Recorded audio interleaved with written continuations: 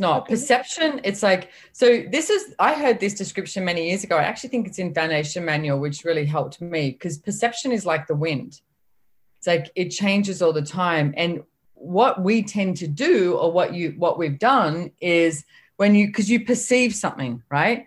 You have this perception. So if you think of like the wind just gently touching your face, and it's Yeah. like, but then it changes and it changes again and it changes again.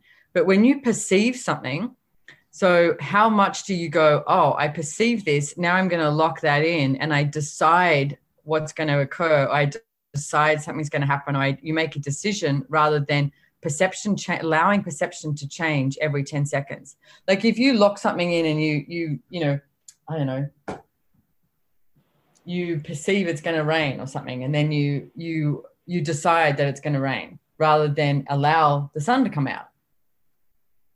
Sure. Got it. Cool. I like that. And I they like all that. hold hands, like perceive, know, be, and receive all work together.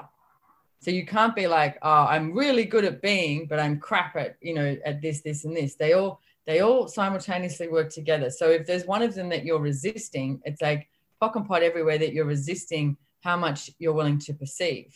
Like one of the things that I was talking about in the call that I was just on before is at the moment, and how much does this read for all of you? Because it seems to be quite a few people I'm talking to, is the download of awareness that you are receiving.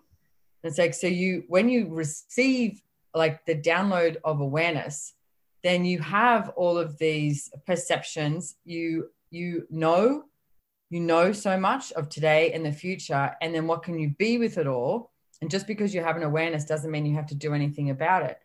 And like I was saying to Gary yesterday, this is like probably the most uncomfortable I've been, and yet comfortable at the same time.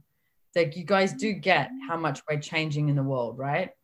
Yes. And everywhere that you haven't been willing to acknowledge everything that we are changing, and everything that you are being, and everything that you perceive, everything that you know. Will you destroy and uncreate it? Right and Right and wrong, good and bad, pot and pop, all nine, shorts, boys, millions. And every time you go to feeling, you're doing this reality. Doing this reality's version of perception.